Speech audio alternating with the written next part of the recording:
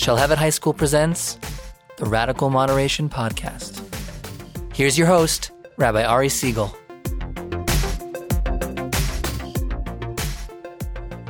Okay, let's dive in now to the radical moderation part of the podcast. The whole purpose of this podcast was I really felt, and I think I share this with a lot of people, and I think you'll let us know, but I think you are among them, who felt like the world is just becoming way too divided and people not listening to each other anymore. And my goal originally was to get guests on the show who would disagree with each other and kind of push back, but in a way that honored the other person's opinion.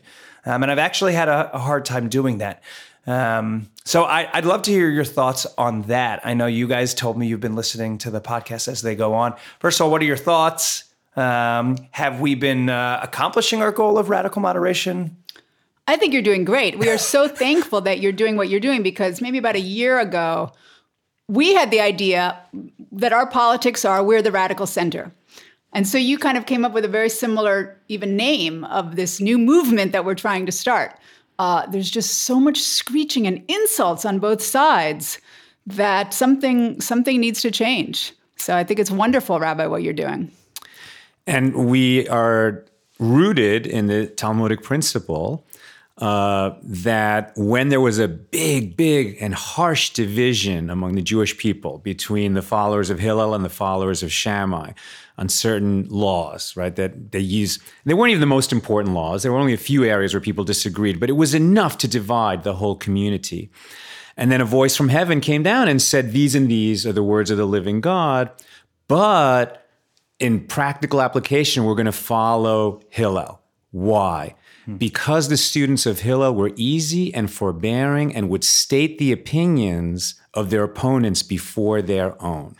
So let's take a critical eye at our own Jewish community. I hope we have listeners beyond the Jewish community, but let's be honest here. I love that. It's, the term in Talmudic Aramaic, I believe, is nochin ve'aluvin, that they would, like you said, they were kind and they would put the other opinion first when they were telling over the argument. I'm not sure the Jewish community is doing a fantastic job of this, meaning even within our people who are steeped in Talmud, the 93,000 people celebrating the completion of Talmud every 7.5 years at Giant Stadium. It used to be Madison Square Garden, but that I think only held 40,000 or 30,000. They needed a football-sized stadium. We're horrible at it. It's my way or the highway. It's somehow like if you're right even a little bit, then somehow I'm wrong. What's going on? Why can't we get this right? I don't even know if it's only Jewish. I mean, it's just people are dismissive of those they disagree with. And what they love to do is sum up another person dismissively, right? It's not even that they're screeching and angry at each other and at the people they disagree with. They just sum them up with a word or two that allows it to put it in their brains, that whole person and the whole community they represent, in a little box where it's like, yeah, I thought about that before. I don't need to think about it again. Check. Goodbye. It's like it's a caricature or like a categorization of that person, meaning like you're just crazy or you're unfortunately, I've actually had this happen. People will say, I have a cousin who's very, very liberal. He said, Bibi Netanyahu is like a Nazi. I said, how can I have a conversation with you? Meaning, even if I agree that I don't like Bibi Netanyahu, even if we can't have a conversation if you're categorizing another human being as a Nazi who has not sent people to their death at a gas chamber. Who has not tried to commit genocide. How can you categorize a person like that? One big message that we're trying to put out there is don't attribute bad intentions to your opponent. And in the Jewish community, it happens so much. We'll have more from Jews characterizing liberal Jews. Well, they just don't care about the tradition. They just want to destroy it all. Or the liberal Jews, well, they're just sexist and that's why they're so strict.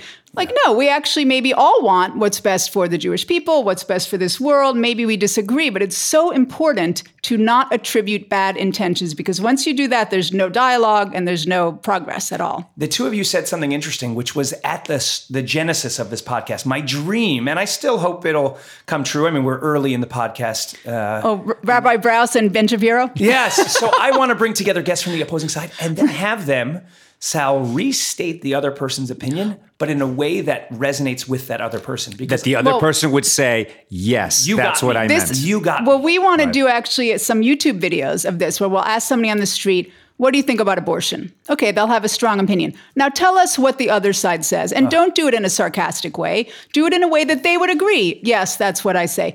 I don't know if we can even find people on the street to do that, but I think that could be very powerful. But I think they could be coached. I think people would actually need to be coached to be able to state the opinion of their opponents without sarcasm. Because it's the only way that, it's not the only way, but it's the way that most people will go to first. Yeah, it's sure, I can state the opinion of the other side, but what they believe is, and then fill in the blank sarcastically. And even if they can repeat it without the sarcasm, it's still, I've heard what you said through my eyes, and I have a protective mechanism. I have my beliefs. So when I hear yours, I have to put up a little bit of a wall. Otherwise, my beliefs are tenuous in some way. So I've heard your position, but through my eyes, rather than let me hear your position through your eyes. And so that would be an admirable project if you could start that, I think. And I think the fear that people have, and the reason they don't want to do this, is because, well, then I've countenanced given that credibility other argument. I've given credibility. I've let that argument go a little bit further in the world. Yeah. And it's a shame because if you can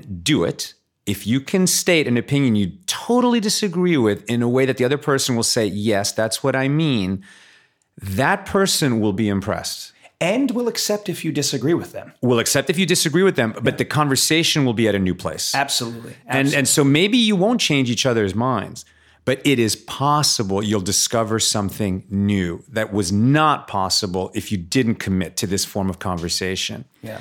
What I've said for a long time, I don't think I heard it somewhere else. Somehow it came into my head at a young age. But a good conversation is one in which all participants learn something none knew before. If we don't do that, all we're doing is just restating stuff and throwing it at the other person. I love that. I love that point. And it actually brings me to another point, which is you and Nina have really created this incredible blog. And you look out into the blogosphere, the podcast world, and all of the social media formats. And I think while once in a while you'll see a podcast or blog or website that really tries to bring multiple points of view, what you just articulated as something you'll learn that's new every time you listen, I don't see that or hear that in the podcast world. There's podcasts that conservatives love to listen to. There's podcasts that liberals love to listen to. And it almost is like the echo chamber of echo chambers. You're like, which podcast do you listen to? I rarely hear someone say, I listen to a podcast that enrages me. Right? When I actually do that sometimes, but I don't think most people do. So what's going, is there a way to stop this, or is this just a runaway freight train of echo chambers that we are going to be stuck in for, until people just get sick of it? So many people have pressured us to take a stand politically. With everything that's going on, how can you possibly not take a stand? Our whole thing, we never talk about politics, because if we do, we'll alienate half of our audience. Except to talk about this process of listening to opponents. Courteous discourse. Yes. Right. And what can we all agree on? So we will never take a political stand, but we are talking about politics in a broader way of how can we talk to each other. Would you like to take a political stand? Meaning, if you knew for a moment that your audience, all million plus of them, would allow you the opportunity to take a political stand without judging suddenly. Like, I don't know, you said, sorry, I have to cough. You said Trump, we agree with something Trump said. And 50% of your listeners would be like, oh my God, I can't. And they would just, would you like to share some political views? Do you have political views as individuals? I won't ask you what they are quite. We have ever-changing political views. But, everywhere is about politics now. And we've definitely, a couple times we posted something that almost a little bit kind of could be seen to be slightly political. And we get pushback. And people say, this is the one place on the internet there's not politics. Please keep it that way. Huh. Sal's deep in thought here. I am. It's such a political environment now. So what you set up as a hypothetical is a hypothetical. But our mission at Accidental Talmudist is to increase peace in the world by sharing Jewish wisdom with everybody. So if we make it about politics and say, well, according to Jewish wisdom, we should change the following laws in the following way, then I don't think we're increasing peace in the world. On the other hand, if we're teaching people how to think, how to analyze, how to sharpen the brain, how to talk to each other, and how to talk to each other, then I do think that we're adding to the political world.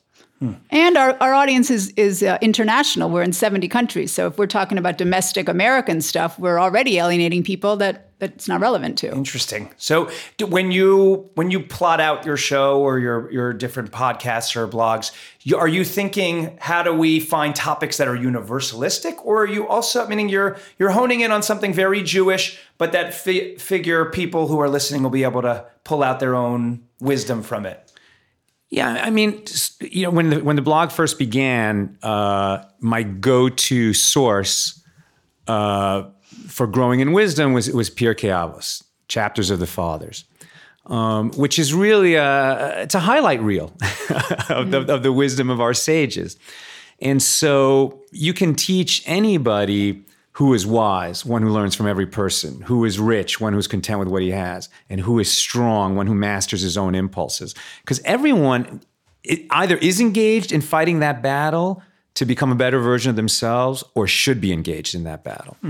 It's interesting you just brought that up, because I guess wisdom literature from all religions, they don't necessarily compete with each other. They sort of are additive to each other. Yeah, definitely. And we've lost that in some way, because I remember I was at Summer Institute at the Aspen Institute, and we were reading some of the Confucius sayings. And I thought, I mean, they weren't exactly like Ethics of the Fathers, Pirkei Avot, from the Jewish tradition, but there were similarities there.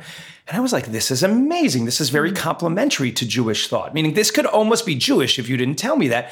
And I guess, the wisdom literature from all of the religions, if we stripped away all the politics and we stripped away all the arguments and within communities and just said, here's what religion can add to our lives. Here's the meaning it can help us make of a pretty seemingly chaotic world. There would be far less fighting. And yet it seems like you're either on the side of, here's that wisdom literature, it's just beautiful, like you guys are doing, or I'm taking that wisdom literature and having it support my views, which are in diametric opposition to your views. And you sort of create this real tension point between factions.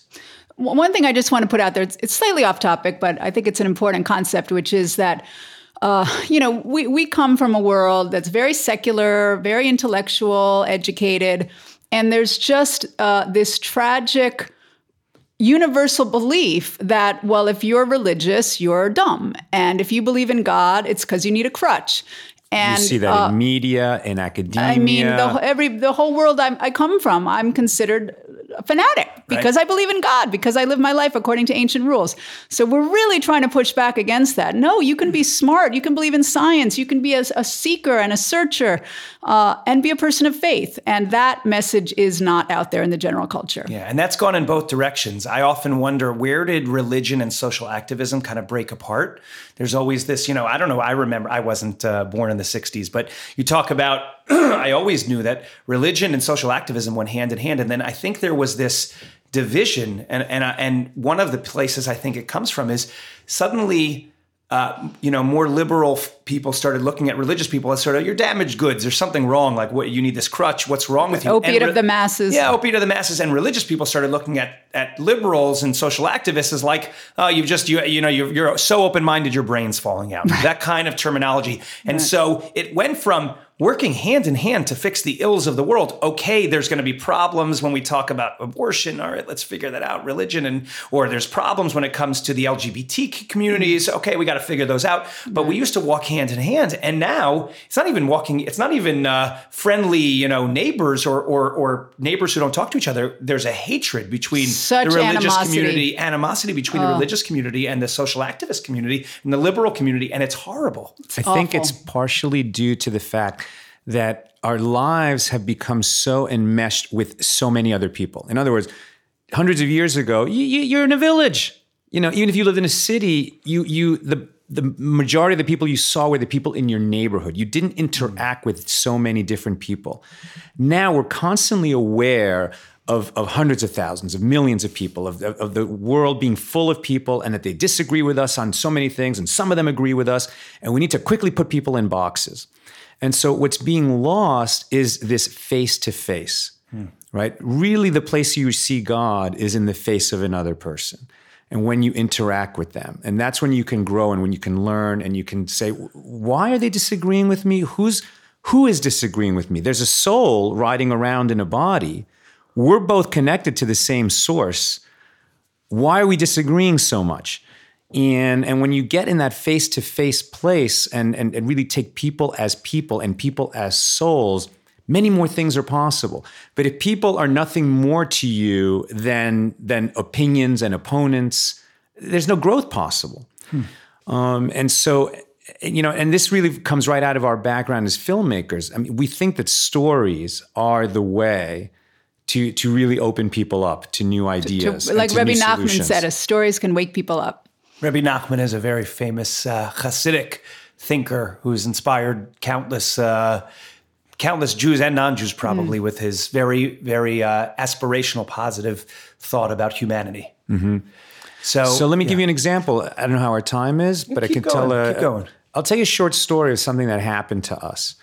When we first moved into this house, it was kind of like a wreck, and we thought that it could get fixed up. We were doing some renovation. We hoped it would take 6 months, but we didn't have a lot of money, so that process took much longer. Send your donations to the Accidental Talmudists now. But during that time, there were people working here, and we were in and out, and our house got burgled. Is that a verb? We got burglarized. Burglarized. Burgled is fine. Yes. Shorthand. We were burgled. People came in and stole stuff from us when we weren't here. People came in and stole stuff from us, and it's a horrible, horrible feeling. Yeah. They don't just go into your house, right? They go into your bedroom. They go into your night table. They take jewelry that belonged to Nina's family. They were in our stuff, man, in our most private stuff. And you have an anger that comes with it. Like whoever that person is, that is my enemy, right? And among the things they took were computers and iPods. This was back when there were iPods. And so the insurance company was good, and all these Apple products got replaced. And then when I went to register this new Apple iPod, I found in my Apple account that there was this guy, Jerry, with a different phone number and my address. A Jewish name. A Jewish name. We're not saying his last name because he lives in this city. Like this Jewish guy was in our house. Oh my God, is this the guy who stole my stuff? What's going on? So I called up. I said, is this Jerry? Yeah. Did you recently get an Apple iPod, 512K, whatever? He's like, no. I said, did you get an Apple laptop, a MacBook? Yeah, I did. Really, Jerry? How'd you get that? It was used. I bought it from this guy on Craigslist. Well, let me tell you something, Jerry. That computer was stolen from my house just a few weeks ago. Wow. He said, let me call you back. I said, okay, Jerry, I have your number. So it turned out that he had bought it from this kid who was part of a paintball crew. And their little hobby was breaking into houses and stealing stuff. Huh. And, Jerry would not give me the identity of this kid because his lawyer and cop friend advised him not to. That he didn't want to be responsible if we were vigilantes. Got it. But to make a long story short, when the computer got returned to me, we ended up with the email address of this kid. We had was his first name and his email address. Wow. Right. So what do? You know this kid stole from you.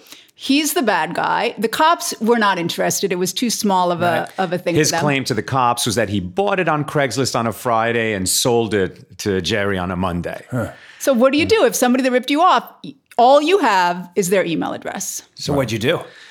So I thought, I'm not going to just send him an email and say, hey, you're a jerk, I hate you. Right. I thought maybe we could do something different.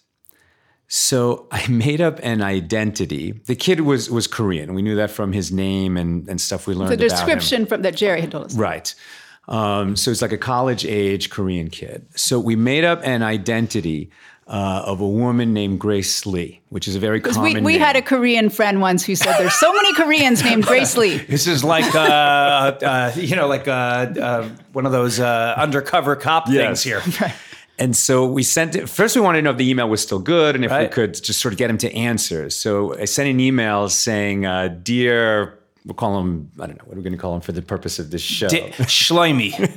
Dear Schleimy. Stewie. So he said, dear Stewie, is this still your email? Grace. XX Grace. XOXO. Right. XOXO Grace. And he answered in 5 minutes. Yeah. Who is this? Who's Grace? Right. And so then I said, this is Grace. I know what you've been doing. When are you going to stop shaming your family? Whoa. And he's like, what? What are you talking Shot about? back. Who is this? Which Grace is this? And then he said, "Is this Grace from the my mom's Pasadena church? from the old Pasadena Light of God Church, something like my that? gosh. This church in Pasadena." Are you my mom's friend from church? Yeah, You touched a nerve there. right. And I said, "I'm always in church, and I've been watching you, and you're so, and Stu, you're so smart. You can't get arrested for this, right, Sal? For impersonating somebody? I said, Stewie, you are so smart. You're so gifted. You can do so much good in the world.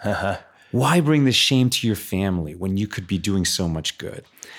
And then he started to talk to us. It became a conversation. And he said, I recently realized that the people I thought were my friends were not my friends. Yeah, sure. Because when he got caught through this computer sale, all his buddies in the paintball crew ditched him. Yeah. And he was sort of left holding the bag. And for a while was really afraid he was going to go to jail. And so this conversation went back and forth through about 10 emails. Wow. And I can tell you that at the end, he re-enrolled. He said, I'm going back to school. Cal State Northridge. What an amazing story. If it had a different ending, I would feel like you were in trouble and you got catfished him. What's it called? All right, so let's take this to one last question because I think it's interesting.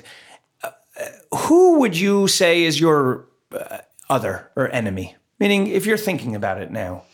I know you kind of call yourself just a Jew on the accident. But just to put a button on that story, I would have thought that the guy who burglarized my home is nothing but my enemy, and I want to bury him. Absolutely. But by having this kind of encounter, it can become something else. Just meeting them, it wasn't face to face, but just the human side of them, and them not realizing you're the human side of you. But so who out there for you is the other, and have you engaged them in some way?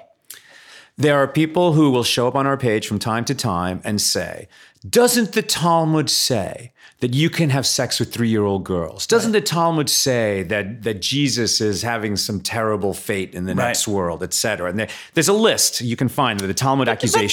But that's a small fringe group that's getting their information on Stormfront. Yes, but I used to just delete. I have no time for this. I've actually tried a few times to show what you've done is taken something out of context. The Talmud in its time was the most progressive document that gave the most rights to people that didn't have power, et cetera. And they'll stick to their stuff, but it's amazing that you can have a civil conversation even with the most uncivil people. Interesting. Really But interesting. I would say that the bigger challenge is what I mentioned before, is the people that are very sophisticated and very intelligent and good people who want to help others, who just dismiss religion, blanket, don't know anything about it. Out of hand. That's, I think, a much bigger challenge. Do you try to engage those people somehow? Or are you having them over for, I don't know, tequila or coffee or something? Yes, absolutely. We know many people like that in our friends and family. Mm-hmm. Some are open, some are not. Right. Nina used to always say, or probably still does say, that there are two kinds of people in the world: people who get into a conversation in the checkout line at Ralph's, and people who don't. And she will point as Sal is the example of the checkout converser. Checkout converser. And I am that way because I do find people interesting. Yeah, I do. I like to hear somebody who's having a different journey through this world and what they're seeing and hearing. And then, so to me, no matter how crazy they think I am or how much they disapprove of what I do, there's still a conversation to be had. And I'll just stay civil as long as I can, and then I'll just break off. But I think that process of trying to hear each other and grow. And so especially with people who are very dismissive of religion, they find me a little harder to dismiss because the prejudice they bring into it is religious people You're clearly are weak not and a dumb fool and ignorant. Yeah. Interesting. And does Israel come up on your podcast at all? Is that something where you stay away from that because it's political? We'll do that. That was a bonus question. That for my is listeners. an area where we are a little bit political. You are political. We are. I mean, we love Israel so much. Yeah, we're not going to very hide Zionist. That. Yeah. To us, Israel is. There's no separation between Israel and the Jewish people. Interesting. But we have a lot of followers in the Muslim world. When we do post about Israel, we oftentimes will get angry pushback. But a lot of those people, they just have false information, and they also will dialogue. By the way, it's great that they're pushing back rather than just exactly. and just being angry and not telling you or not sharing that. We had a Muslim guy just recently say, "Why do Jews hate Muslims?" Wow. I said, first of all, thank you so much for reaching out and asking that question so that I can explain to you that couldn't be further from the truth. We're brothers, we're cousins. So we do get a little pushback, but it's also an opportunity. Some of the people are just hateful and we ban them, but some of them are curious. And so it's an opportunity to open a dialogue. Wouldn't that be great if we had a button in the world to ban all the hateful people? Just a quick, like that was easy Staples button. That would be nice. I mean, one thing that makes a big difference whenever this subject comes up is when Israel is in the news, it's like there's a close-up on Israel, and it looks like a big land. When you pull the camera out a little bit and you see what a tiny sliver it is among these 22 countries around it, and you think, does it really need to be so much hatred and negative energy directed at this tiny little Does place? the UN need to do this much in terms of Israel? So Sal and Nina, this has been incredibly inspiring for me. I love talking to people who are thoughtful, who are really looking for that radical center. I'm sure our listeners enjoyed hearing from you. So I thank both of you for your time and your warm hospitality in your beautiful home, which is now renovated and not burgled anymore. And we have an alarm system now. Good idea. The alarm system is a good idea. And I invite everybody to give us 5 stars. That's the way we pop this podcast and get it out there for more people to listen to. And thank you for being my guests. I really, really enjoyed it. And I look forward to sharing some time with my listeners at a future podcast. Thank you so much, Rabbi. Thank you so much for having us.